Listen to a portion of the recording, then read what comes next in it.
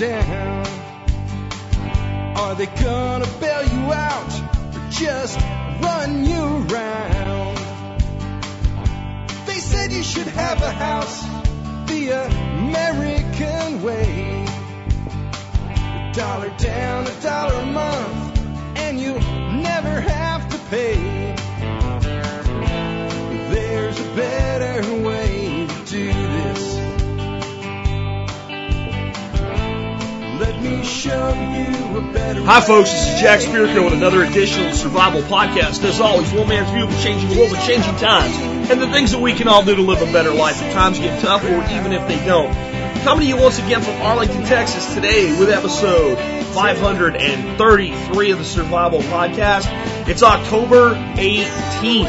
October 18th. Won't be long, folks. Won't be long at all. Little kids will be going trick or treat. A little bit longer after that, slicing a turkey. A little bit longer after that, Christmas time. What does that mean? It means winter is coming. Winter is coming. Winter is coming, folks. Be good little ants. Get ready. Trust me. Time is marching on. It doesn't really matter that it's winter. All it matters is that time is marching on. And watch how time will seem to accelerate through what's a really pretty good time of the year, honestly, as far as I'm concerned. But it leaves us with the long, cold winter after all the festivities are over. Hope you're getting prepared. On that note, today is a Monday. That means we have your questions, comments, commentary, article submissions, etc. by email today. If you'd like to have your question or your article or anything like that featured, no matter what it is, put in the subject line, question for Jack. Question for Jack. Email that to jack@thesurvivalpodcast.com, and I will do what I can to try to get your question on the air. I'll tell you right now, about 10 to 20% of what's submitted gets on the air due to volume alone.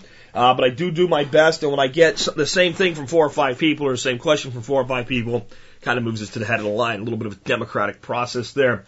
Before we get into your questions, comments, and commentary today, let's go ahead and take care of our sponsors. Sponsor of the day number 1 today, Shelf Reliance. Notice I said shelf, not self. Shelf Reliance is an innovative company in the realm of food storage and food rotation. Check out their Consolidator food rotation products and their Harvest food rotation products. Really great equipment. I got a couple of videos up on YouTube you can check out with me reviewing their equipment. They also do long-term storage food and a lot of other really great stuff. Check out shelfreliance.com. They can really help you out with your prepping needs.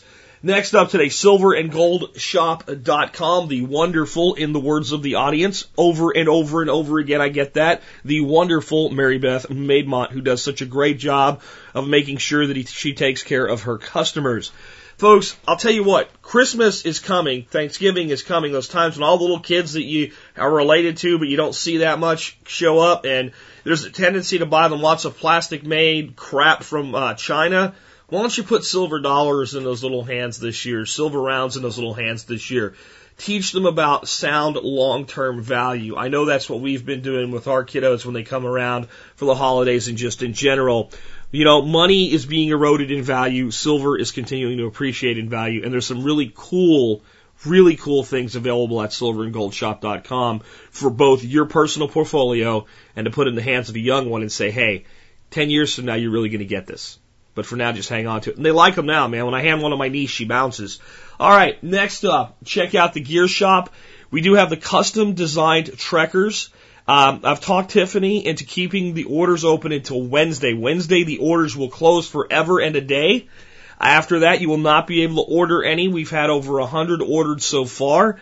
We'll order about 10% over. Right now, that would be 10. And that's going to be it. And they're going to be gone. So I would get one before Wednesday because you're either going to pay more or never get one ever. The Trekker knives are really cool. Check out my post on the blog. I'll put a link in today's show notes to that. I'll remind you guys on the email list about that probably today or tomorrow. I don't want people to be like, man, I wish I would have got one, because I'm telling you, that's how you're going to feel. These are really awesome Swiss Army knives. We're selling them under retail. Plus, on top of the fact that they're under retail, we're selling them with the custom engraving, custom year, and a limited edition run. So it's really a great product. Check that out and consider getting one. Good Christmas present, too. Last but not least, consider joining the Member Support Brigade. Do that. You get exclusive content available only to members. And I also want to remind you real quick about our special show coming up, episode 550. I need your calls, folks. I need you to call in, tell me what prepping and survivalism, the survival podcast on our forum and our community has meant to you. And with that, let's go ahead and get into your questions by email. The first one's an easy one. I talked recently about the fact that as dogs get older, especially hunting dogs that have trouble, I want you to think about this. A hunting dog is kind of a professional athlete. They really are. The way that they work, and any kind of working dog is like a professional athlete, and then your normal everyday dog that we just have around the house, he's not immune to arthritis either. But I'd mentioned that we had a hunting dog that as he got to where he really couldn't hunt anymore, or if he did, he was so sore, we didn't want to take him. We started giving him vitamin C based on an article that I had seen in Outdoor Life magazine, and it extended his hunting career by a couple of years, and it made him more comfortable even when he couldn't hunt anymore. And I got a question here from Mike. Mike says, I was wondering what kind of vitamin C you give your dog. My friend's dog is getting old and has arthritis, and I want to try it. Thanks, Jack. Mike. I give our dogs a 500 milligram vitamin C tablet every morning, and our older dog, who actually is sore, he gets a second one in the evening. Vitamin C is a very safe supplement to give dogs, to give humans, to give anything. It's almost impossible to OD on vitamin C. Excess vitamin C is simply excreted in your urine. As for what kind, I don't really worry about that very much. I do like to use chewable vitamin C's, though, and I'll tell you why. Because I know it's going to break down fully and be absorbed, even if you put it in a piece of cheese to give it to a dog. Or crumble. And what I really like about the chewable C's is they can be crumbled into their food very, very easily. They come apart very easily. All vitamin C is absorbic acid.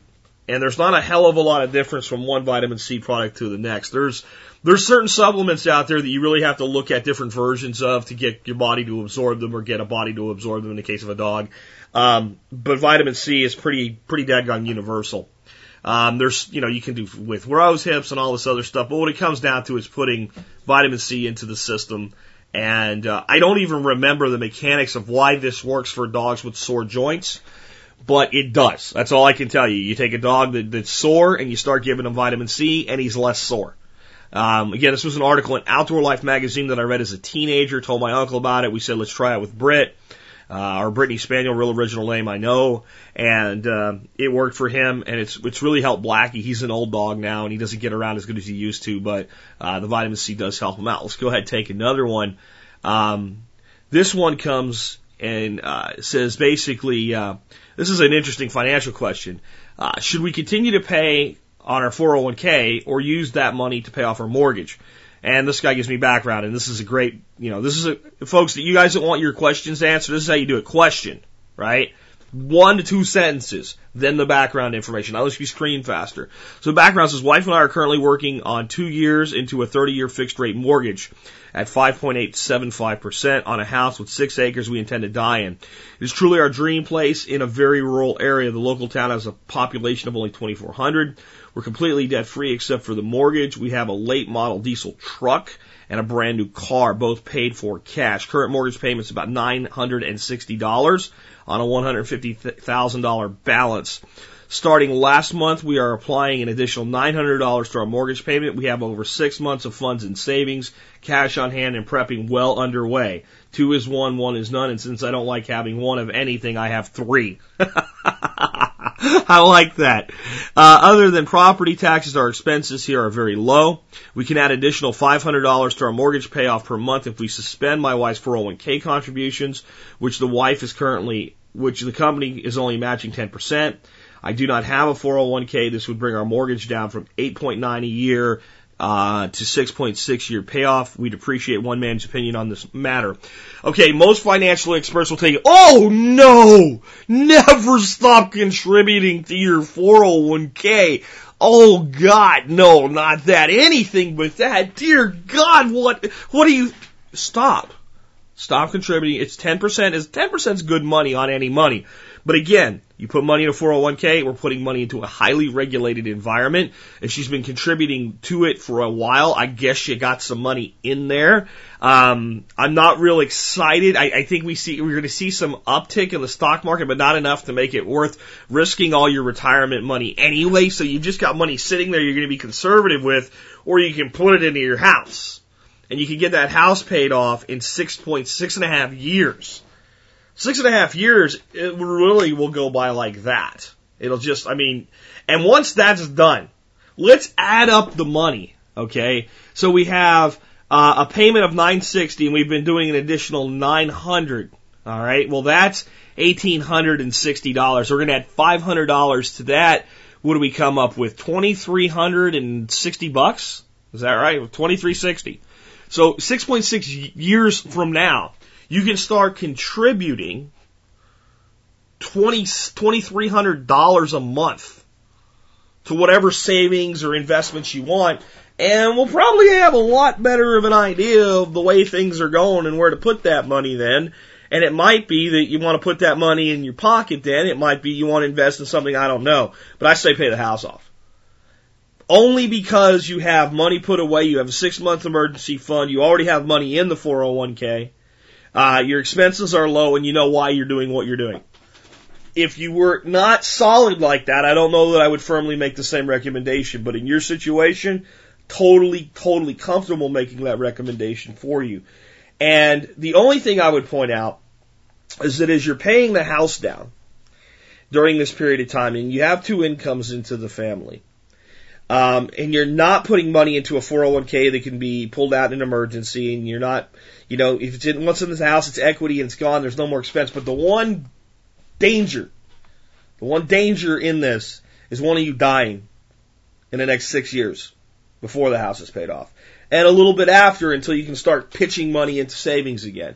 So what I would say is regardless of what life insurance you have now, since you probably allocated that based on your expected needs, consider a cheap 10-year term policy on the both of you during the period of time you're doing this for enough money to more than pay off any existing balance on the house, take care of additional expenses and things like that, and compensate for the fact that second income's not going to be there anymore to generate that money going forward. So, that's based on your income level and all. You might have enough. You might be sitting on $1 million term policies. Some people are, and when you're really young, you can get, term to 90 with $1 million for like dirt cheap. So that makes sense. But if you don't have good solid life insurance, or if you analyze this and say, based on making this change, not having this nest egg, etc., if we lose one of us to, because I know you're young and healthy probably and think you're bulletproof, but driving down the road, gravel truck smash, one of you guys check out, you might want to look at upping the insurance level just a little bit during that period. But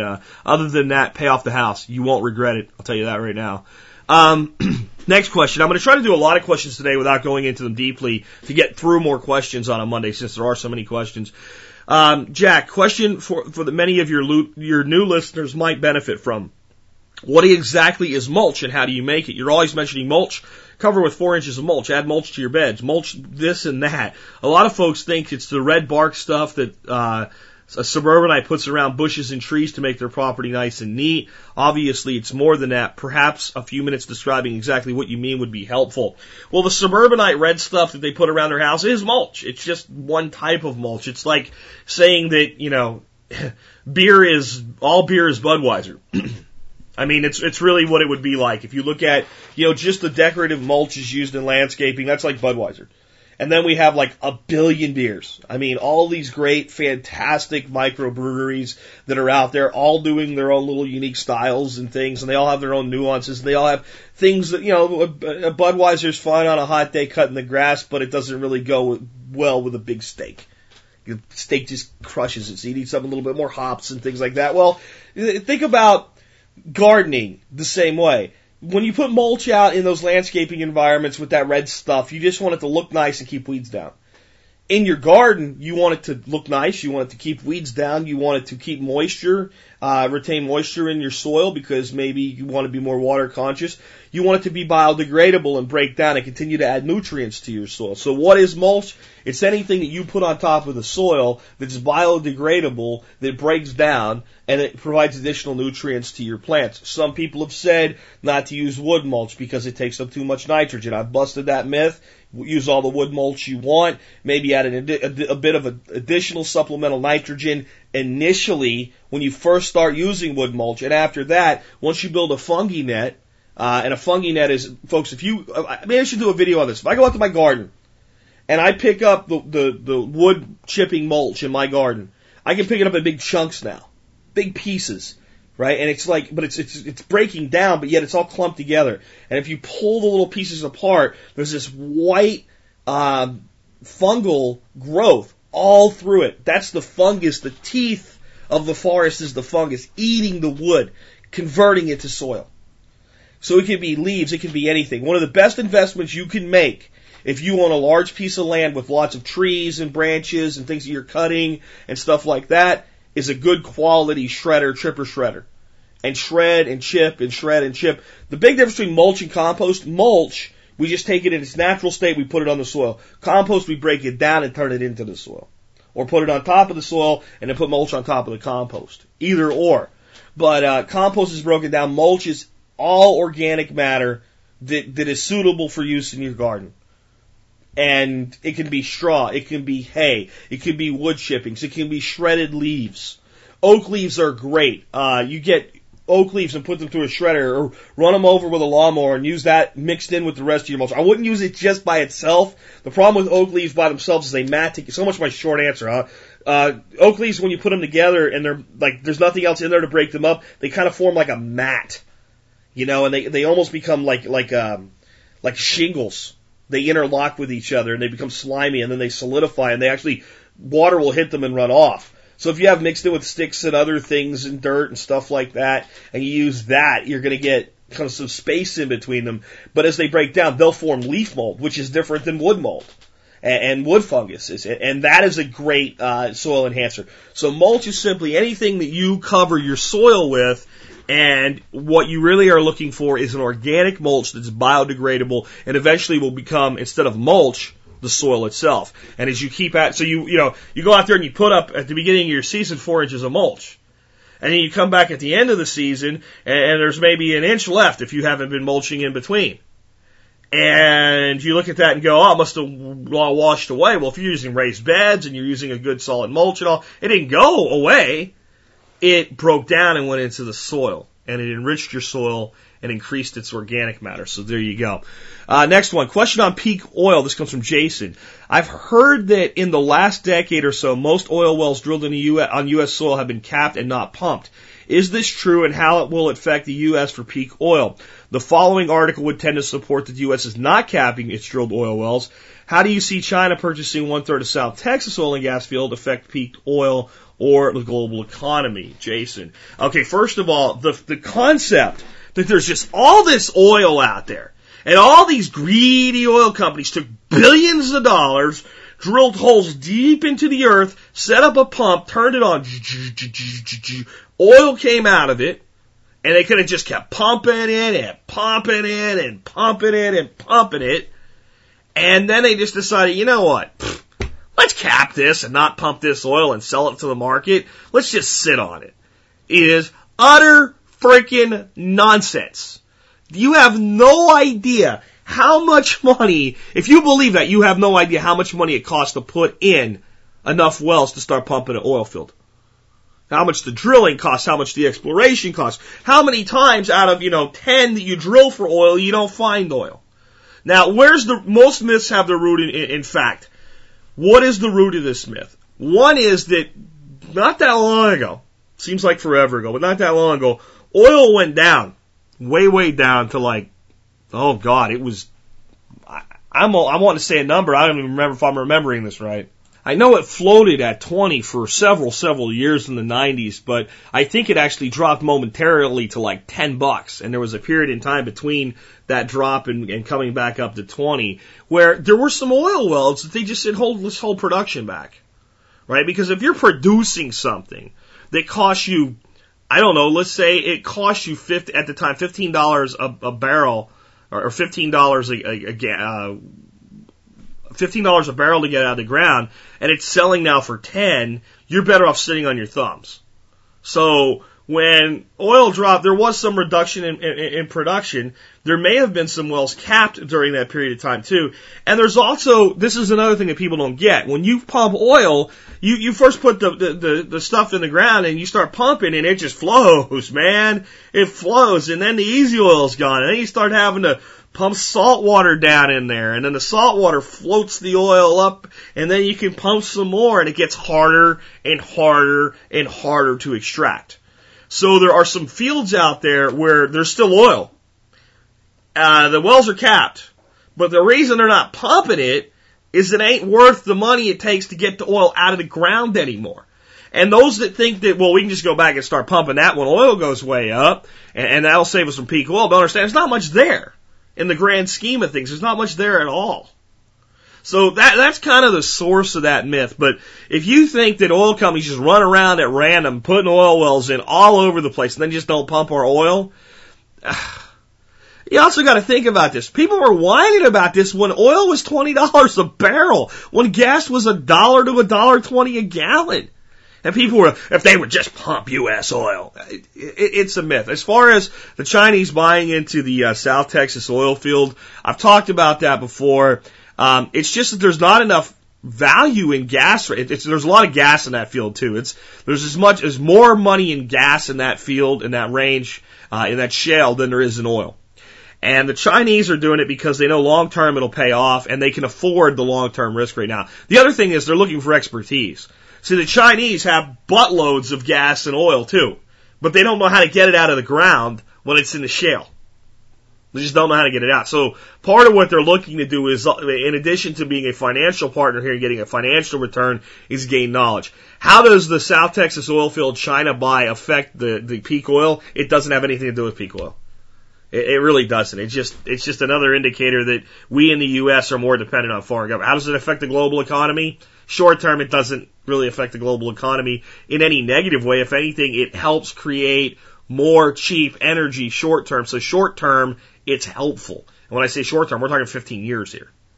So, you know, it's not the big catastrophe some people have made it out to be. In the grand global scheme of things, for America, it's bad news because it's once again us having to bring in foreign money in just to get business done. And it's not just the Chinese that have bought in there. I think we've brought the Germans in there.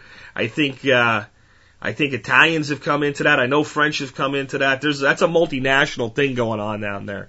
Little pieces here, little pieces there. China just bought the biggest stake outside of domestic ownership, though. Let's go ahead and take another one. This one says, Steve says, great show, changed my life forever, really. Here's my question. I have about 20% of my net worth in precious metals. I want to sell a portion of this and purchase a grid-tied battery backup solar system with cash. I think this is a good way to diversify. I want to take advantage of the higher precious metal prices as well. I purchased my PMs about a year ago. Should I do this or should I hold on to my PMs? Please advise. Steve, I would absolutely, if that's what you want, do it. I mean it. I would absolutely cash in your gold and silver. Especially if you're looking at, you have 20% of your wealth there and you want to cash in half of it. Well, that's going to leave you with 10% of your wealth there. And, you know, hopefully that's enough. I mean, if you're going to wipe it out, if you're going to be down to zero, you might want to cash in 15 of the 20%, hold 5 in reserve and finance that last little piece. I would be okay with leverage debt for that purpose since, you know, it seems that you're debt free every other way. So I wouldn't wipe it out, but if you sold up to 15% of it, fine. Because as soon as you do this, right, you have this big outlay of cash, but then you have this massive reduction in your energy costs that lasts for 25 years with proper upkeep before you have to really replace the major components, maybe 15 before you're looking at replacing the batteries and things like that. And you take all of that savings and you just take your monetary savings from energy and start rebuilding your precious metals with it. I keep saying this, guys. Gold, I'm iffy on gold right now.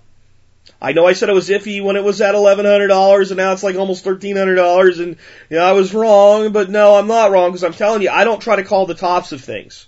I try to call the point where we start to enter the bubble space. And I say, once we're in this, like, boom, where everybody says to get in, this is when you get your ass kicked if you jump in now. So silver, I've said, is a safer play. You would have been fine with gold over the last 2 years Even though I said silver was safer, I still said buy some gold, but be careful with gold. Now I'm entering the phase of gold where it looks like it's a good time to, if you know what you want to do with your profits, it's a good time to do some profit taking. It really is. If you feel that, you need more gold, you can always buy more gold. You can always convert cash. This is assuming you have a portfolio and you don't just have gold, which I think is a mistake anyway. You can always convert some more cash to gold. People will always be happy to sell it to you. It might cost you more money, but especially with this though, we have a long-term investment.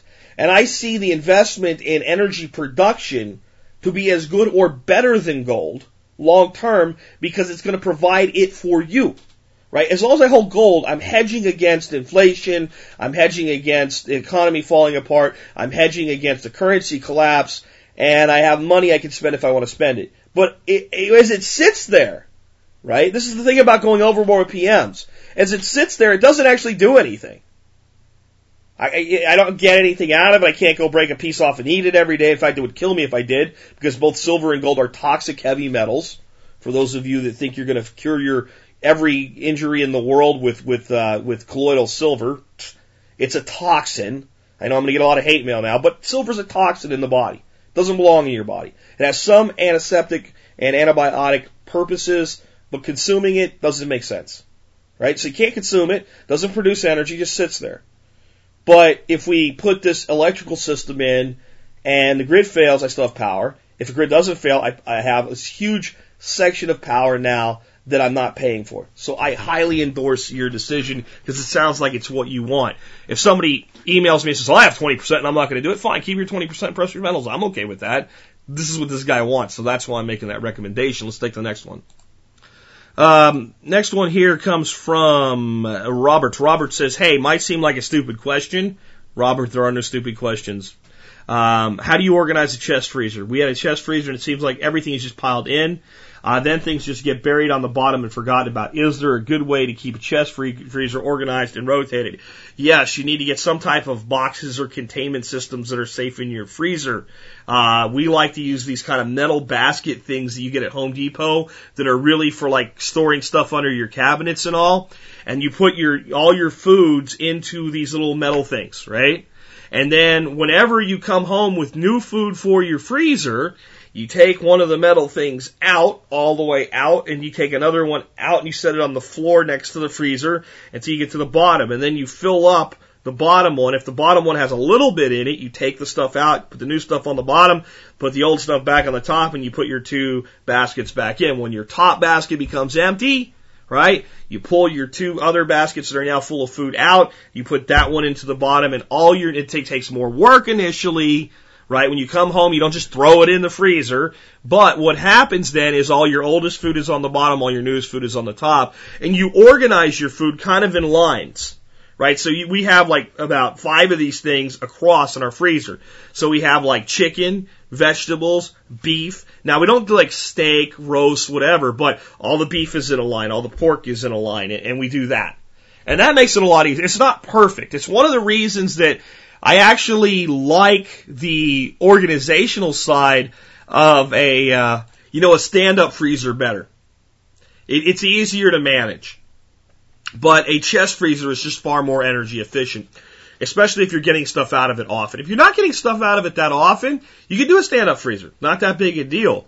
But if you are constantly eating what you storing what you eat and making your frozen foods part of that, and we do, and you're out there once a day opening that thing up, then when you open up that stand-up freezer, that cold air just falls out. Literally, when air is colder, it gets heavier. So that's why when you open a refrigerator, right, it feels like the cold air is just flowing at you. What's happening is it's falling. Warm air is going into the top and pushing it out. And as it gets pushed out, you feel the cold air. Feels great. A hot day, open a refrigerator to get a beer, and you feel that cold air hit you. But that's all your energy being lost. When you open a chest freezer, that hot air kind of sits on top of the cool air. You don't lose it. That's why it's more energy efficient. That's how I rotate our food. Next question comes to me from Lense. Lensey, Lendsey. Lensey says, what the hell is up with all the talk about zombies? People can't really believe zombies are going to get us, are they? I'm just curious and can't get a straight answer anywhere. Love the show, and thanks for what you do, Lensey. It sounds to me like you've probably gone to some of these forums and asked about it, and you got all kinds of screw with you answers, is the nicest way I could put it, right? Here's the deal. When you hear about this, the zombies are coming, the zombie bikers are going to get you. Zombies are used as a catch-all phrase for anything that could cause the shit hit the fan and the end of the world as we know it. And zombies are used to delineate that segment of society that would become complete aggressive scum and go out and take from everybody else. Sometimes zombies are just that. They're just zombies and nobody really believes in them, but they're fun to talk about and horse around with. But in the survival world, it's become a catch-all phrase for the hordes. Right? The attack, whatever you want to call it. And a lot of us just have an affinity for crappy B zombie movies, right? And by B movies, I mean, second tier crappy movies that are about zombies eating our brains. So we have this group of people that all prepare for the end of the world as we know it. And we have this scapegoat in the zombie, and it's just a joke. And then maybe there's a few of us that are a little bit retarded and think they're really coming. But I think most of us understand it's just a joke, man. That's all it is. And it's also a way to feel less, malicious when you talk about having to defend yourself in this period of time. It's a way to bring some humor to something that's not funny at all. It's a way to feel better about looking into the abyss. So if we talk about the zombies attacking and we have to wipe out the zombies like they do in those B movies by shooting them in the head, it doesn't sound as bad as saying, well, if we're attacked and it's shit at the fan, we have to use lethal force to defend our home. And at some levels, that's what people are really talking about. So some cases, it's just complete joviality. In some places, it's some humor brought into a serious, actual, legitimate threat. And so there you go. That's the deal with zombies. Next one, here comes from Eric. Eric that sends me all kinds of cool stuff. Probably sends me way too much stuff, honestly, but they're all good. So, hey. This one says, interesting story. I'd like to hear your take on it and what it's talking about. This is from the AP. It's out on Yahoo. It's a short article, so I'll just read it to you. Wholesale prices tame beyond volatile food and energy. Washington, the AP. Wholesale inflation stayed tame last month outside the sharp rise of food and energy prices. Moderate price inflation allows the Federal Reserve to keep the short-term interest rate it controls at a record low, nearly zero, where it has been since 2008 of December. Low inflation also makes it more likely the Fed will launch another effort to lower long-term rates by purchasing Treasury bonds when it meets next November 2nd and 3rd. Why are they meeting on November 3rd? Election, yeah. The Producer Price Index, which measures price changes before they reach the consumer, increased by 0.4% in September, the Labor Department said Thursday. It rose by an equal amount in August. Excluding volatile food and energy costs, core producer prices only rose 0.1% in September from the previous month. That rise was driven by higher car and truck prices in the past year. Core prices have risen only 1.6%. So in the past year, we've only had 1.6% inflation on the core the core price index, all right? Core inflation. But we're excluding volatile food and energy, all right? Let's hold that in reserve. I just want you to think about that before I read the rest of this. At 1.2% rise in food prices and a 0.5% rise in energy prices drove the price index up. By the way, that's over the month, not over the year. So while they said we only had 1.6 for the year, right, we had a 1.2 rise in the month and a 0.5% rise in energy for the month of September. Wholesale prices have increased 4% in the past year. The cost of meats, fresh vegetables drove the increase in food prices. A weak economy is keeping a lid on prices. Frugal consumers are seeking out discounts and balking at higher costs. This has made it harder for producers to raise the prices they charge to retailers. In addition, high unemployment is keeping paychecks low, so consumers can't afford to spend more. Wholesale prices fell for 3 straight months in the spring and early summer. That stoked fears of deflation. A widespread debate debilitating drop in prices, wages, and the value of homes and investments. But the recent increase in the producer price index have eased those concerns. The Federal Reserve officials saw only small odds of deflation at a meeting last month, according to the minutes released on Tuesday. Okay. So, what does Jack keep telling you? Your government, the Federal Reserve, and most of America are betting on inflation. There's what you just heard. They want prices to go up. They can't stand to see prices go down. They'll tell you inflation is low, but they don't tell you inflation is in reverse, because that is a disaster for a fiat-based economy. Now, my take on this, why is this thing being held? Well, the article actually, for a change, does a great job of explaining it, but let's go further. There's a lot of Americans out of work right now. Lots of us. And I don't mean to demean anybody here. I don't want anybody that's actually out of a job to think that I'm even talking about them for the next minute or two. But then there's this entire segment of America that are acting like retards. Alright? And they really are. They're acting like frickin' retards. And if they're saving some money, that's not retarded. If they're buying less crap, that's not retarded. But the attitude is retarded. And I don't mean to offend anybody that's actually got the medical problem of retardation, whether it's growth or mental, but retarded is the only way I can say this and still be halfway nice about what these people are doing. And here's what I mean. I talk to people every day, that tell me how hard things are. Man, time's tough right now. God, I mean, it's really hard to get by and make ends meet, whatever. And I'm like, well, do you own a business? Because I know most businesses in North Texas are actually doing pretty good. And they say, no, I have a job. Did you lose your job? No. They cut your pay? No. What the hell are you talking about then? Well, my house is only worth half of what it used to be. Do you want to move? Well, not really. Did your house payment go up? No. Did you have a baby? No.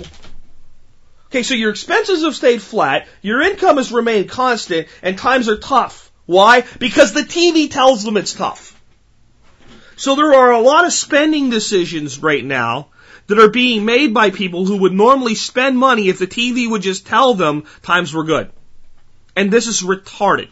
Now, if they've waken up and said, I will pay off debt, I will not buy useless crap, I will take control of my expenses, that's fine. But I'm going to tell you, for the level of repression and spending that we're seeing in this nation, that many people haven't woken up. And it's not that many people have lost jobs. There's a lot of people lost. Again, I'm not talking about the people that lost jobs. The people that are really actually struggling. A huge piece of the curtailing spending is being done by people who are behaving like retards because the TV told them times are tough. So people love to be victims, and they've decided they're a victim and times are tough. So I gotta be cheap. Long term, that's good for them.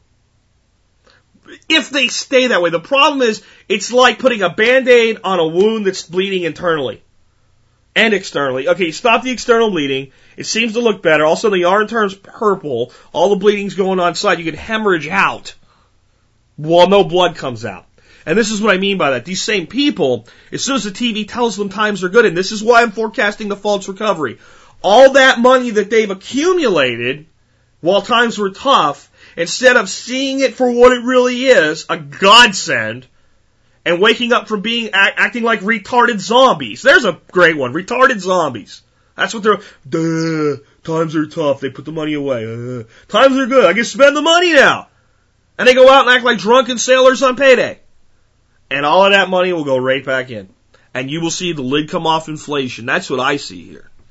As far as why it's being held in check right now, it's a variety of things. It's everything the article said, plus the effects of the retarded zombie Americans who are insisting that they are part of the suffering that's going on right now when they haven't had a major increase in cost or a major decline in income. And the majority of Americans have not. I know that's counterintuitive. I know that's going to challenge you today. But let's say that 25% of America has lost a job, right? Or has had a decline in income. Well, 75% have it. Now, make sure you understand something. I'm talking about people that work in the first place. If it's a person that's drawing off the government tit of welfare, and always has and was born into it, never won't, then they don't go into this equation. Of working Americans, of people who had a job in 2005, if 25% lost a job or had an income reduction or both, 75% have not. If it's 30, 70% have not. If it's 35, 65% have not. I'm telling you, whatever that number is, the majority of those people are not behaving the way they were before the recession, even though they have not been directly affected. And it's not, the majority of that group have not woken up. They're acting in fear. And the problem with fear is as soon as they take your fear away, you start behaving like your typical retarded self again and blowing all your money and spending money on credit cards and everything else like that.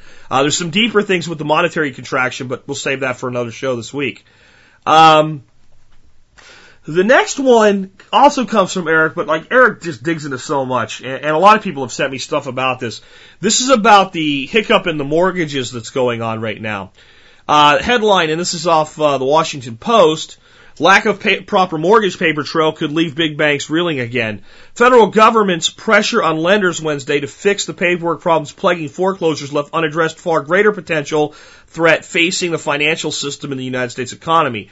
Beyond sloppy documents, the foreclosure debacle has exposed one of Wall Street's little-known practices. For more than a decade, big lenders sold millions of mortgages around the globe at lightning speed without properly transferring the physical documents that prove who legally owns the loans.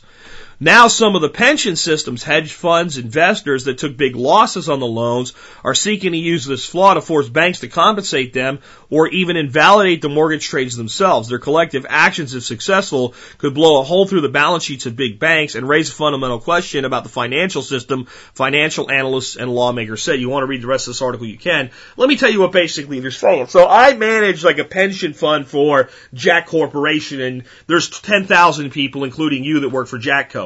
And we have this pension fund we put aside for you, and we put money in every month. Maybe we let you put some money into your own pension fund if it's an old style one, or it's just an employer contributed one.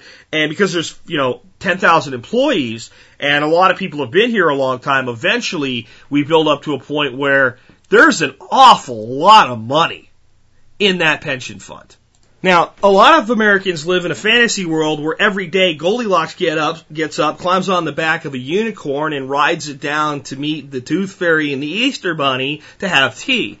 And in that world, when a company has a pension, they just take all of the money that they put in there and they put it into an Al Gore-style lockbox like Social Security was supposed to go into and never did. And it just sits there and it's locked tight. Their money's there. Maybe they buy some government bonds with it or something safe like that, or get 1% interest. And the reality is, the way these pension funds work and the way that in certain situations, especially like the automotive industry, city government, state governments, county government pensions and things like that, the way that these things get paid out, they cannot do that. It's impossible. There's not enough money. Right? You'd have to have the Tooth Fairy, right? Tooth Fairy and the Easter Bunny and the unicorn to make this work. So, because what happens is, instead of just saying, well, you get 3% of your money into it, like some of the simple pension funds work this way. When I was working for Fluke through Danaher, we had a pension fund, and that's how it was. 3% of your money goes in a pension fund. You have a 3-year vetting. Once you've been there 3 years, you're entitled to all of your pension. That's what you get. There's no interest on it. There's no interest accrued. It's just they put 3% aside for you, and you're guaranteed that 3% back. That's pretty easy to manage because they just put it into your salary. The employer just says, my employees cost me 3% more than I say they do, and I put this money over here, and I can make a low interest rate on it, like buying T-bills or something like that. I can skim that back into the company, and I can make sure that the money is there for my employees. But a lot of employees aren't happy with that. They want to make a pension for the rest of their life, not just get a fixed dollar amount that they can do whatever they want with. So we have these deals where I get 50%, 60%, 80% of my salary forever. And unless your employee is the federal government who can print money to make good on it, the money's got to come from somewhere. So what do these pension funds do? They have to risk that pension money. They have no choice. Because inflation, blah, blah, blah, yada, yada, yada. And because the union or whoever negotiates a higher thing next year. So they go in and they buy things like stocks and ETFs and funds, and they buy mortgages because that seems like the safe place to make a good return. So all of these pension funds have bought into these mortgages that went tits up. Whoops. But now what they're saying is, what's going on right now, for those that don't know, is the banks have been like foreclosing on all these properties without even like reading the paperwork. Like the guy just sits there and just foreclose, next folder, foreclose, next folder. Doesn't even look at the files. And these banks were selling these mortgages all over the place. And now these fund managers that, like, let's say, manages the pension fund for the city of Dallas is going back and saying, hey, wait a minute. We bought into this mortgage mess and we lost. And that was all good and well. But now we find out that you didn't even transfer the paperwork properly. So that means that we had a forcible and illegal contract with you. Because you didn't have the right to sell us the security, because you can't prove that it was really yours in the first place. We'd like our money back, please. Whoops. So this leaves all the banks looking down the barrel of billions of dollars. But there's a bigger hole here that no one's talking about yet. What does this mean if you are getting your house foreclosed upon? And I talked about this 2 years ago and said this was a risk and this could happen. And this might very well the thing that would kick a rock and all the lawyers come out from underneath the rocks. And the lawyers go out and start class actioning this shit for people that have been foreclosed upon. Hi, my name is Jack Spirko. Your bank is foreclosing on me. I'm taking you to court against the foreclosure proceedings. I would like you to prove conclusively that you have the right to my property. I would like to see all documentation every time my mortgage is transferred hands, conclusively showing a trail from the person that I originally mortgaged with, which was Wells Fargo, to whoever the hell you are. I want you to prove that you have the rights to my property. And if they can't foreclose because they don't hold the mortgage. Billions? How about trillions? How about every American out there in foreclosure would have the opportunity, not necessarily, because sometimes they're going to go, here's the documents, the judge is going to go, get out of your house. But every American having a plausible case of deniability that's being foreclosed upon. And people actually taking the steps that are not in default of determining that the bank can't prove it and then going in default and daring them to throw them out. I mean, there's a huge powder keg here. Overall, I don't think it's going to blow up that way. I don't think the government will allow it to happen. I think they'll get as totalitarian as they have to in this. And in this case, it might be one of the times where we kind of, I hate to say it, need it done. If we allow that to happen, you'll see the economy explode in a day. Really. I mean, it'll totally, the real estate market is not destroyed right now. It's corrected to proper values and undervalued in some areas. This could absolutely blow it. There could be no money available for anybody to buy, no way for anybody to sell, no confidence left in the real estate market. They might have to, I don't even know what would happen if it totally unkegged, which is why they're not going to let it happen. I think this is going to be made a lot to do about nothing. I think they're going to saber rattle about the pensions and show how much more the pensions are at risk because they want to bring the private pensions into public control, including like the city and county and stuff like I said. That's not government. That's local government. The federal government wants to privatize the pension system in the United States. They want to get their hands on everything. And I think they'll use this as an opportunity to try to do that. Be wary of that one. Let's go ahead and take another one. Okay, this next one's interesting. Comes from Ray. Ray says, how is financing land, second mortgage vacation home, different from a primary residence? I've been watching available property in north central Pennsylvania. I won't give any more information than that. He gets pretty specific. Several came across my search criteria on Realtor.com, so I looked into what it would take to make the purchase. I was expecting similar requirements of those needed for a primary residence, but found out it's quite a bit different.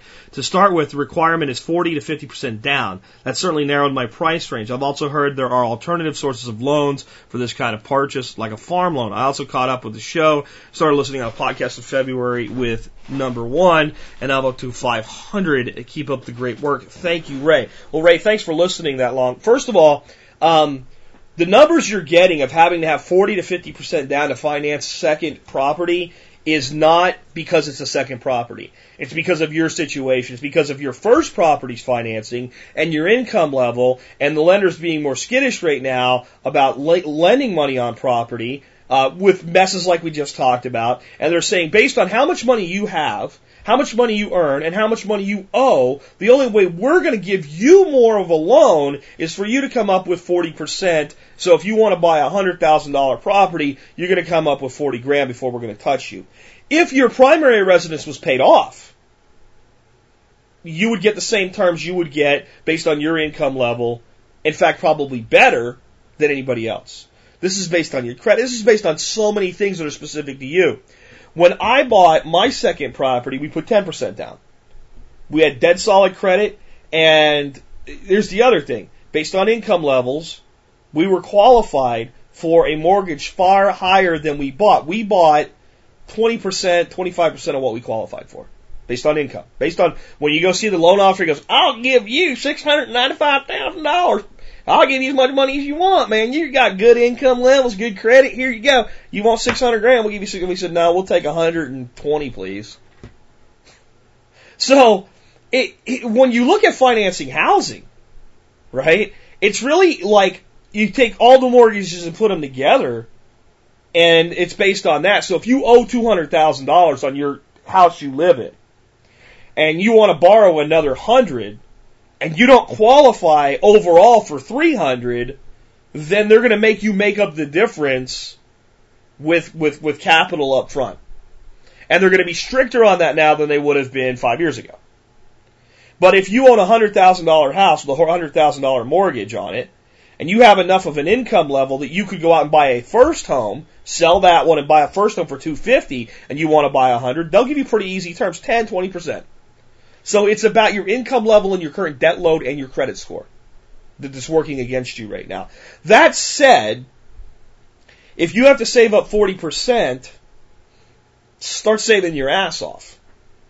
But it might not be the right time for you to do this yet. You might be better off taking the 40% you would save up, using 30 of it to pay down your existing loan, and then being able to, but I'll tell you what, buying a second home when you're still deeply into the first one, you guys got to be careful with this stuff. I always say find a second piece of property.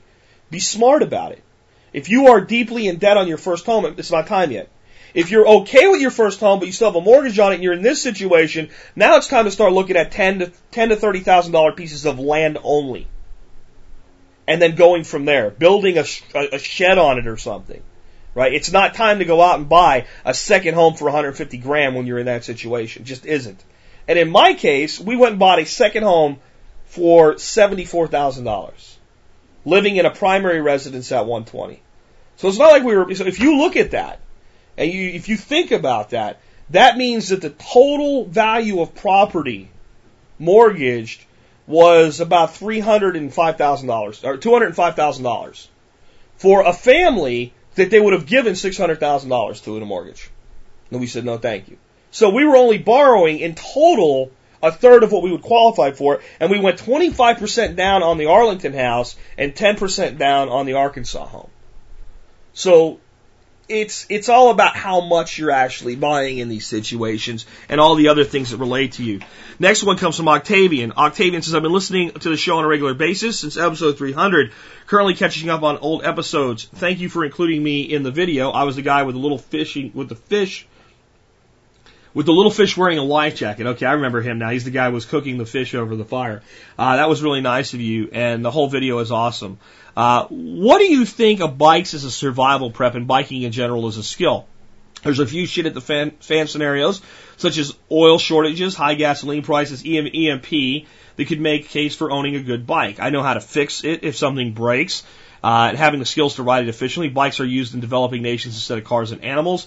You can carry a lot of weight on a bike, and you can relative to what you can carry without a bike. I was recently in Cuba, and the beach vendors carried all their wares on bikes. They stopped at every hotel, assembled merchandise, and the bike turned into an impromptu shop. Thanks again for all your hard work.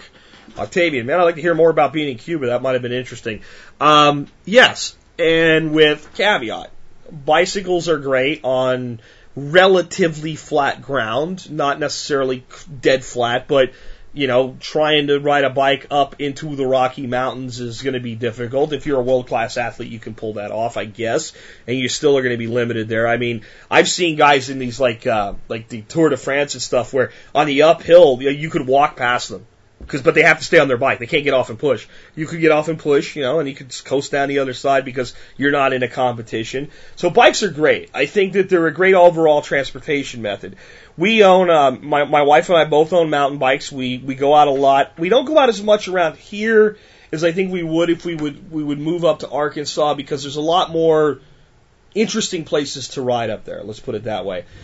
In a lot of societies in America, the way that our cities are built and our streets are built and how spread out everything is, it's not really made for people to ride bikes. It's made for cars, and that makes it dangerous for bicyclists. But I do think it's a great thing. As a skill, I think you should know how to, if you don't know how to ride a bike, go learn how to ride a bike. You should have learned that when you were a kid. And bike riding is like, one of those things they say that you never actually forget how to do. I don't know if anybody that's been, ever knew how to ride a bike and then couldn't ride it again. I do think there's some, reason to maybe learn to be a little bit more proficient with a bike. And I don't just mean about distances, but I mean about certain skill sets we see kids doing. Things like basic bunny hops and stuff like that, being able to get up over a curve without getting off the bike and things like that. If you're going to mountain bike and get off on off pavement trails and stuff like that, some of that stuff's mandatory. You're going to end up hurt with negotiating certain obstacles. So I'm cool with that as well. I just would say don't rely on it as it's going to solve all your problems. If you're down to having to use a bike without choice of having a vehicle, and this is not substituting, I'm going to ride my bike to work in the cool part of the year, fine, great, go do it. But if you're down to a point where there is no car and I'm stuck with nothing but a bike, we've got some bad stuff ahead of us in that situation. Because somebody has to bring all that food to the supermarket. See, and that's what gets me with the people that think they're saving a polar bear with a bicycle. Well, I'll reduce my energy footprint and my carbon footprint and blah, blah, blah, and I can ride to Kroger. Yeah, how do you think the swordfish that you purchased tonight got to Kroger? How much fossil fuel went into running the boat to go out and catch the swordfish, getting the guys to the boat so that they could go catch the swordfish, getting the swordfish from the boat to the processing plant, having the swordfish being processed into small bite-sized nuggets, your nice little swordfish steak, shipping it to a wholesale distribution facility in your state, thereby linking into another distribution system and bringing it to your local branch of government or your local branch of supermarkets, and then you went down there on a bicycle. How much have you reduced the carbon footprint, which is mythical anyway, on that piece of swordfish? Now, does that mean you shouldn't do it as an environmental measure? No. That's great. Everything we can do to stop real pollution, we should do. And there is real pollution that comes from using fossil fuels. It's just not carbon dioxide, right? So bike your brains out, have fun with it, use it wherever it makes sense in your life. Definitely learn the skill. If you're going to own a bike, own a good bike. Don't go buy a $75 piece of crap from Target or Walmart. Get a good bike. Learn to maintain it yourself like this guy was talking about. And ignore the polar bears and focus on everything else that actually matters. Let's go ahead and take the next question.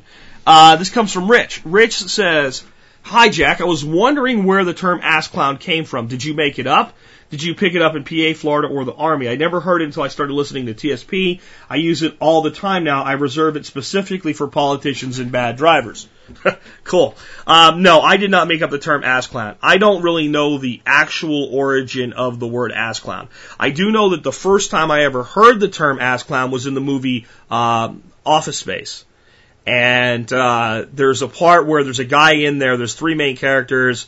One is the main character. There's another guy that's his good friend named Michael Bolton. And every time he says his name, people are like, "Oh, that's a great name." And he's like, "It was a great name until that no talent ass clown started releasing platinum records," or whatever it was like that. So that's where I first heard the term, was in the movie Office Space. I don't hear it a lot outside of my own circles where I've made it kind of a catchphrase, I guess. But that's where it came from. I did feel ripped off by the movie Iron Man 2. And if you've seen Iron Man 2, you might even have missed it. One thing I never heard done by anybody anywhere in the world was to refer to our politicians, specifically a senator or a president, as an ass clown. And in Iron Man 2, there's a point where, the hero is in front of the Senate being grilled. And they get into a big confrontation, and eventually he has to leave. And he's like, "I tried to deal with these ass clowns." And I'm like, "I don't know, man. I feel like writers from Iron Man must listen to TSP or something, but no, I didn't make it up. That's where it came from. Next question. This comes from Scott. Scott says, what is your take on NRA's endorsement favoring incumbents? I ask because constituents in my congressional district have the opportunity to replace an A-rated incumbent with another A-rated candidate who has a decent chance of winning on November 2nd. I will be casting my vote for the candidate who has total less political experience than the incumbent and who has 10 years as a representative, spent not really accomplishing anything. I seem to remember seeing something about NRA endorsements favoring incumbents with good grades. Is this because they tend to have more of a record to grade? And I can leave the rest of his question off because I can answer that pretty easily. First of all, understand whenever you look at a grade for the NRA for a candidate, that's a one-issue thing. And to me, it's a very important issue. And if you have a D on the Second Amendment, you're not getting my vote no matter what. All right? But the next thing is, well, how much opportunity will this candidate have to, influence anything to do with the Second Amendment? I mean, if they're running for county commissioner, I really don't care what their stance on the Second Amendment is. U.S. Congress or Senate, I care. Governor, I care. Things like that. Mayor of a city, I care. So, take it relative to the position and what influence they're going to have. But as far as why does the NRA favor an incumbent, let's say I have two guys that are A+ on the Second Amendment. Just absolutely stellar. They say all the right things. They seem to do all the right things. Both of them are NRA members. But one has been in service in some form of government for 8 years. And in 8 years, every time a vote has come up, they've actually cast their vote based on what they say. The other guy, I have every reason to trust him, but he's never been tested. And this is why they favor incumbents. And I don't know that they truly favor incumbents, but it would make sense that they did. I'm not saying it's right or wrong, I'm just telling you the way it works. Because if I'm running against somebody that says they have my exact same stance on an issue, and on this issue we don't disagree, and a voter says to me, Congressman Spirko, why should we trust you over your opponent on the Second Amendment? I'd say because I've had the opportunity in serving you 28 times to vote on issues directly affecting your Second Amendment rights. And in all 28 times, I've come down on your side. I've put my money where my mouth is. I'm not saying this guy running against me is a bad guy. I'm just saying we know what he says. We're not sure what he'll do. You know what I say, and you've seen what I'll do. So on this issue, I think you should side with me. Hey, maybe I could be a good politician if I didn't hate politicians. But that's really my why on that.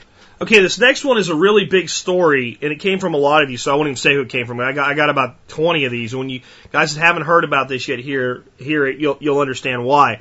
There's a report out that Monsanto has purchased XE services. XE being the actually being Blackwater.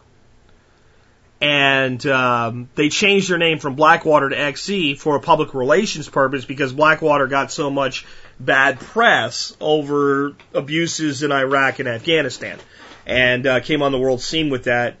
Blackwater, now XE, is the largest private security force in the world. They work under the control of the United States government in a lot of situations, but they are for hire. This report has come out, and it basically, I'll read to you, this is on Before It's News, and it says a report by Jeremy Sandhill in The Nation, Blackwater Black Ops 9/15/2010, revealed that the largest mercenary army in the world, Blackwater, now called XE Services, Clandestine Intelligence Services, was sold to multinational Monsanto. Okay, here's the thing so far on this. When I actually go and look up that article, so this article that's being sourced here, I'm not saying this is true or not true, I'm saying I can't confirm this yet. Anyway, when I look up this article, I'll put links to both articles today. This is called Blackwater Black Ops by Jeremy Sandhill, and it's on The Nation, which is the exact article that the Before It's News article is sourcing. I don't see anything in this article that says that Monsanto actually purchased XE. What I see is one of the most incendiary details about the documents is that Blackwater, through Total Intelligence, sought to become the intel arm of Monsanto, offering to provide operatives to infiltrate activist groups organizing against multinational biotech firm. So I can see there's a lot of collusion here, but I cannot find anything that I can confirm that says the deal actually got done. That Monsanto actually ponied up money and purchased Blackwater or purchased a division of Blackwater or even a record of where they've been hired under a contract to do anything specific yet.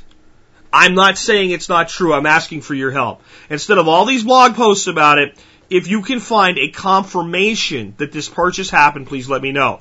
I'm going to hold off on what it means to me if they've done it until I confirm it.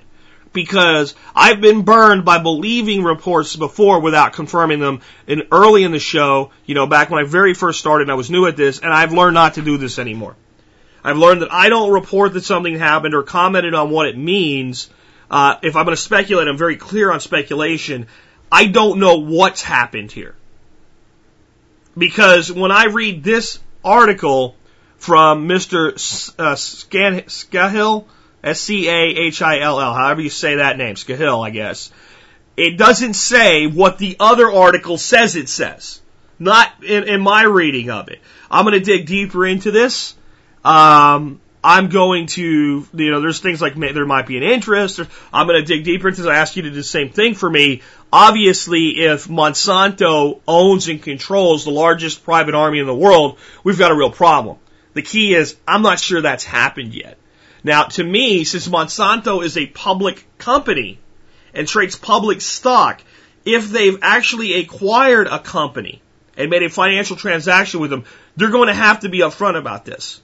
And the fact that I don't see anything about that yet, in fact, I've seen at least one denial, but it didn't deny the purchase, it denied this pre-ordered thing where they said they wanted to, investigate things for Monsanto. Monsanto said, we didn't do that. We didn't hire them to do anything. Whether they asked to do it or not doesn't matter. We didn't do it. We didn't hire them. So, I don't know. But before we go nuts on this one, let's find out if it's true or not. You guys let me know. Please don't send me the 2 articles I'm posting. Please go look at them before you start sending me articles. I know those articles are there. I'm looking for hard, credible confirmation that the purchase occurred or did not occur, one or the other. Let's take a couple more and wrap up today. Interesting question. I guess this is one like I'm being asked to settle an argument, and I don't know if I can settle the argument. I'll just tell you what I think. Mike says, help me out, Jack. I'm looking for a good Northeast Dense Woods deer gun and loving the Remington 870 Tactical with removable choke. See link, for example, at the end of this. So he gave me a link. Gave me a link to the 870 Tactical, which I'm familiar with. Nice gun. And the particular model he has is pretty nice. It's the one with the ghost ring sights and all on it. And the email that he sent continues. What's wrong with it? The jackasses at the local gun stores won't even talk to me about telling me that's a tactical gun, not a hunting gun. Really? It's an 18.5-inch barrel that will get you around in heavy woods just fine. It's a 12 gauge and has a removable choke that I assume can be swapped for a regular hunting chokes. The only potential problem I can see would be round capacity, 7 or 7+1, but I can't find any reference to any hunting law in my state, Maine, about round count on non-semi-autos except for migratory bird. Am I missing something, or are the gun store guys? Thanks, Mike. And it says, don't use my email address on the show, please. Dude, I never use anybody's email address on the show. Here's the thing. It's probably a good deer gun. And I don't know why you give a damn what the people at the gun store are telling you. And I don't know why they care what you plan to do with it as long as you don't plan to go out and rob a bank or shoot somebody with the damn thing. If they want $469, which is the price on the website you sent me, which may not be the same price they're selling it for, and you're willing to give them $469, if they are businessmen worth a damn, they should shut their mouths and say, thank you, sir, fill out the form, and here you go. Take your gun and go on. It's a 12-gauge shotgun. If you're going to use a 12-gauge shotgun to shoot a deer and you're going to put a slug in it, it's going to do the same damn thing whether it's black with an extended magazine or not. On the magazine capacity issue, I don't know the laws in Maine for state game laws. I would call your local game warden and ask, is there a capacity limitation for shotgun hunting or hunting deer in general with a shotgun at any time in the state of Maine? And if so, what is it?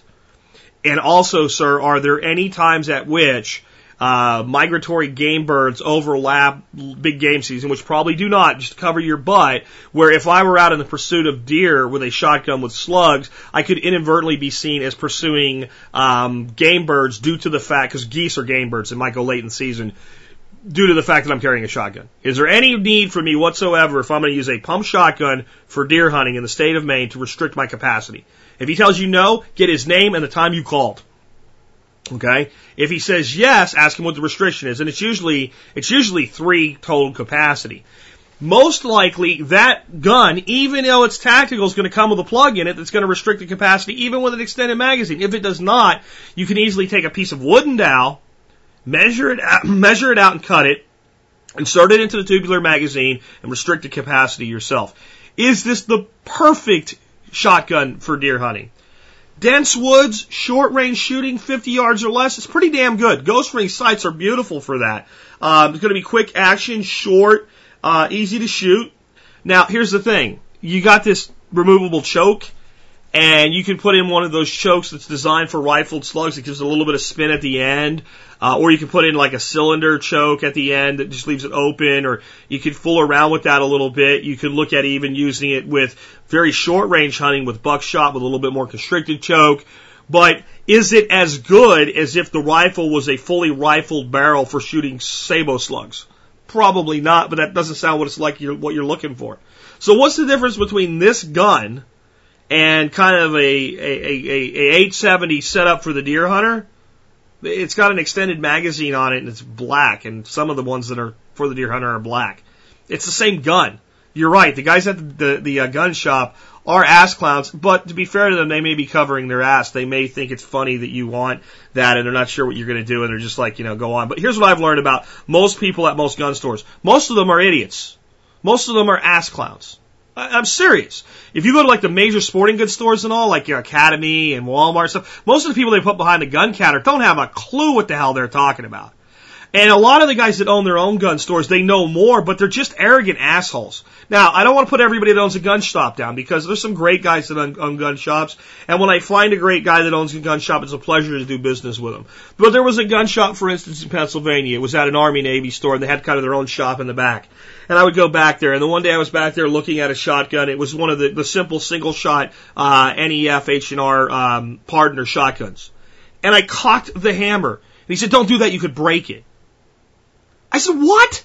He goes, "You could I said, "You're going to tell me you're selling guns that are such pieces of shit that because I cocked the hammer, I could break it?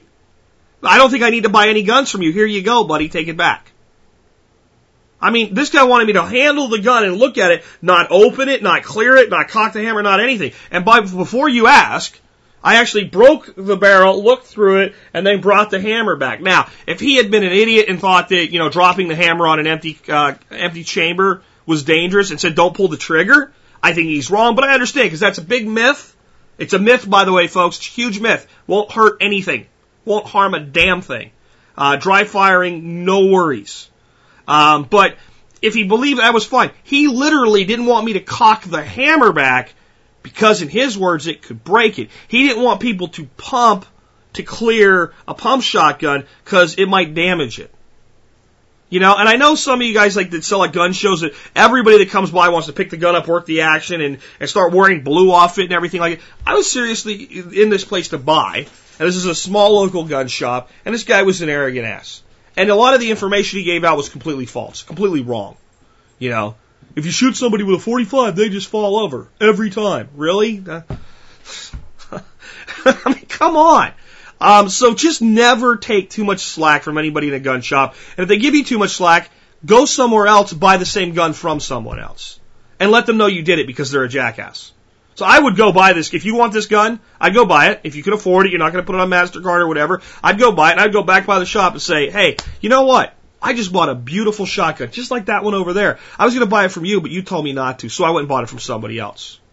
Let people learn from their stupidity. Don't be too arrogant about it, but I really wouldn't have a problem rubbing a little bit of salt in that wound, because you're trying to give these people money and they don't want to deal with you because they have a differing opinion on something. There's absolutely no reason any 12-gauge shotgun isn't sufficient for deer hunting. If you were out there with a bayonet model or something, a tactical trench gun with a come on, dude, don't be a dumbass. But this gun doesn't look out of place in the deer woods at all. For those that doubt it, I'll put a link to the gun. You can take a look at it. About the only other caveat with a tactical shotgun that you might have to look at is the length of pull.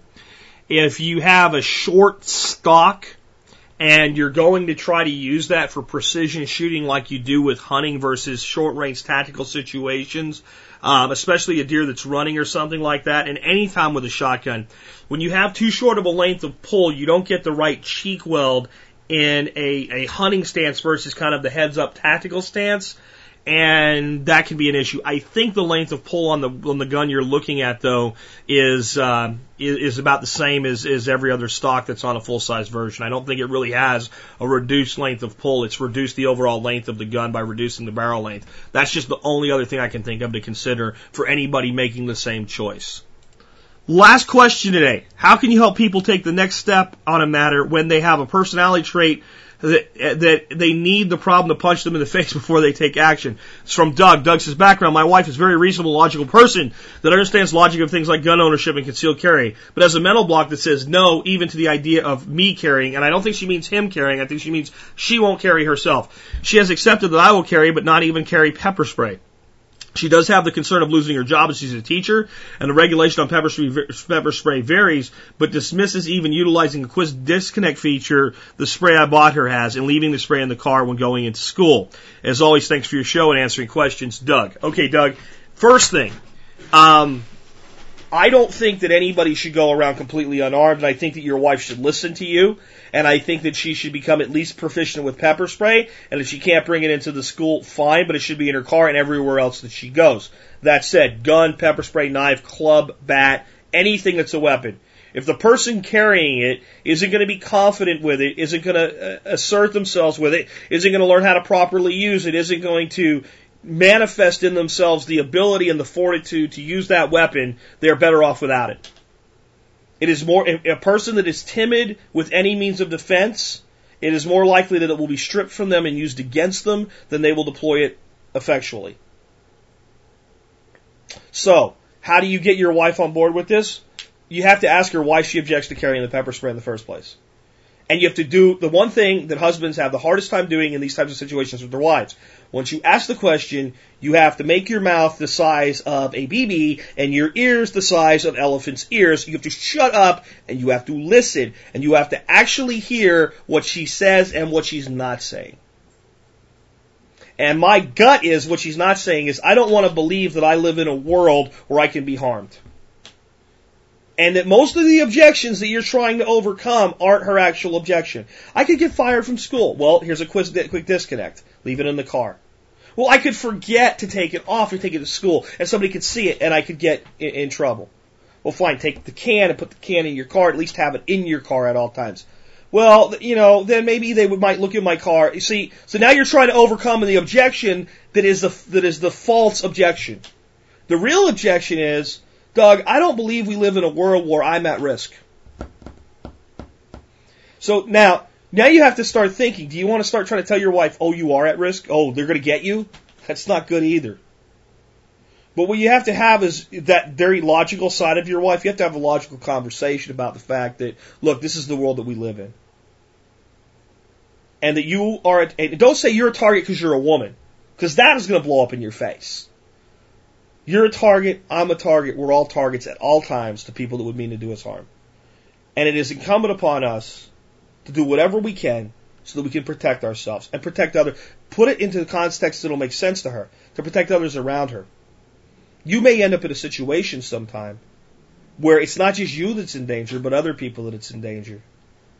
And you'll wish that you had some way to fight back. And it's not just you that's going to suffer, but it's everybody around you that's going to suffer because you're not strong enough. Because you haven't empowered yourself. But I wouldn't beat this up every day because you're going to screw your marriage up if you do.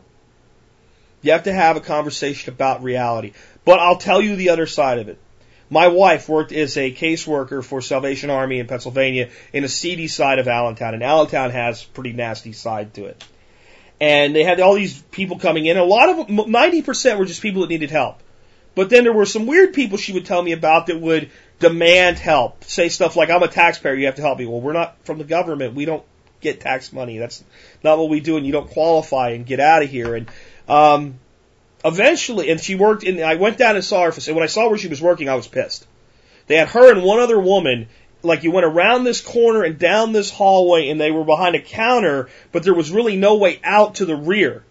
The only way you could get out was to come out to the front. So they were cornered back there, and the guy that was there, this major that ran the facility, and all the other people were like in a different office sequestered away from the two caseworkers. So they were literally cornered by every single person that came in there. And I said, well, this is what you can do. You can get a permit and a gun, and you can be armed in this situation, or you can quit your job. Those are your two choices. I hope you make one soon. Because if you don't, I will make it for you. Because you are dealing with a segment, there's no risk, and this went on for a couple days. And you know what happened? A guy showed up in there that was acting really weird, carrying a bag, like one of those shopping bags. And she ended up able to get the other girl out while she was talking to this guy. She went and got the major. The major came and a couple other people, and they got this guy and they escorted him the hell out. And she said they just didn't feel right about this guy. And inside his bag was, guess what? A great big freaking butcher knife.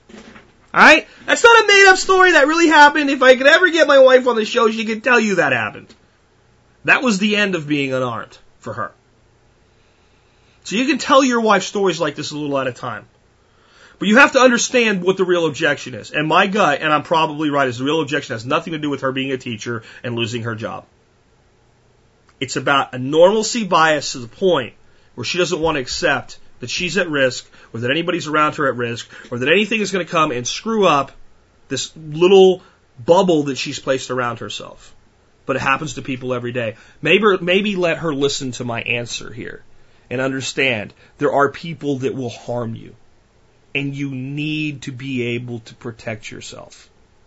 And for anybody out there that has a spouse that's telling that and you don't want to listen to me. Because I've seen it happen. I live this world. I investigate this stuff constantly. I look at where people have been harmed because they weren't prepared.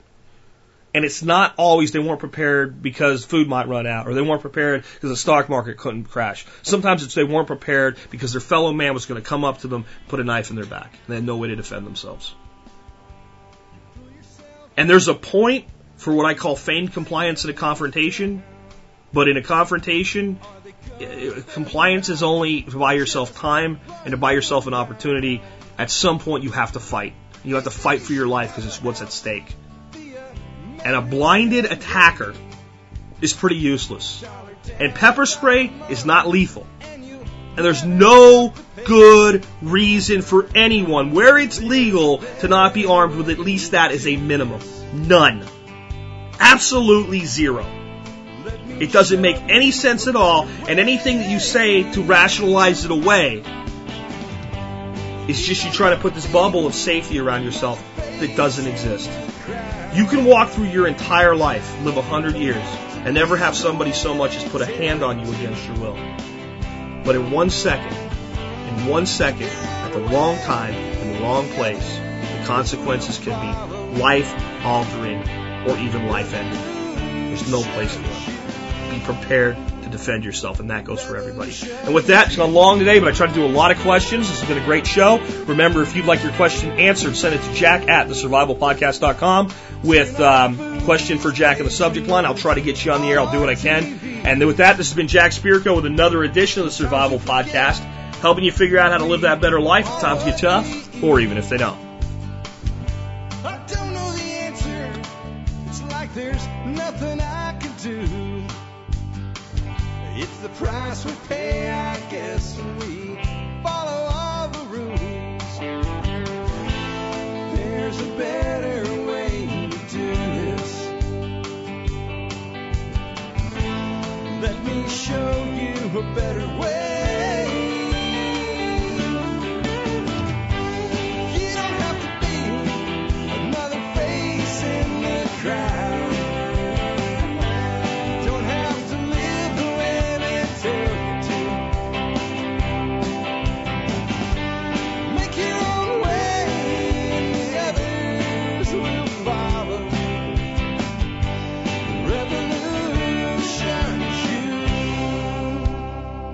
Revolution is you.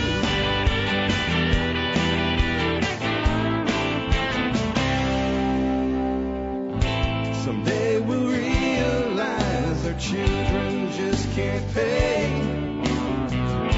'Cause nobody up there cares. They're living for today.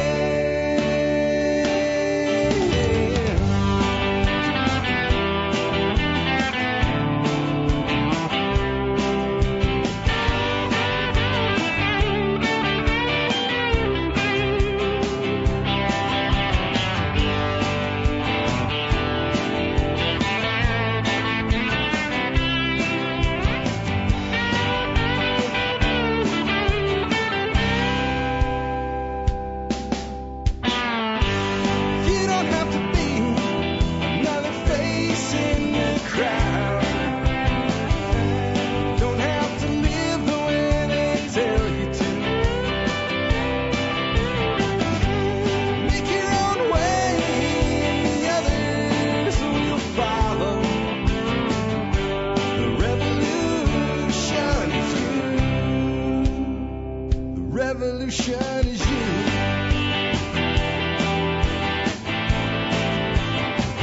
Revolution is you.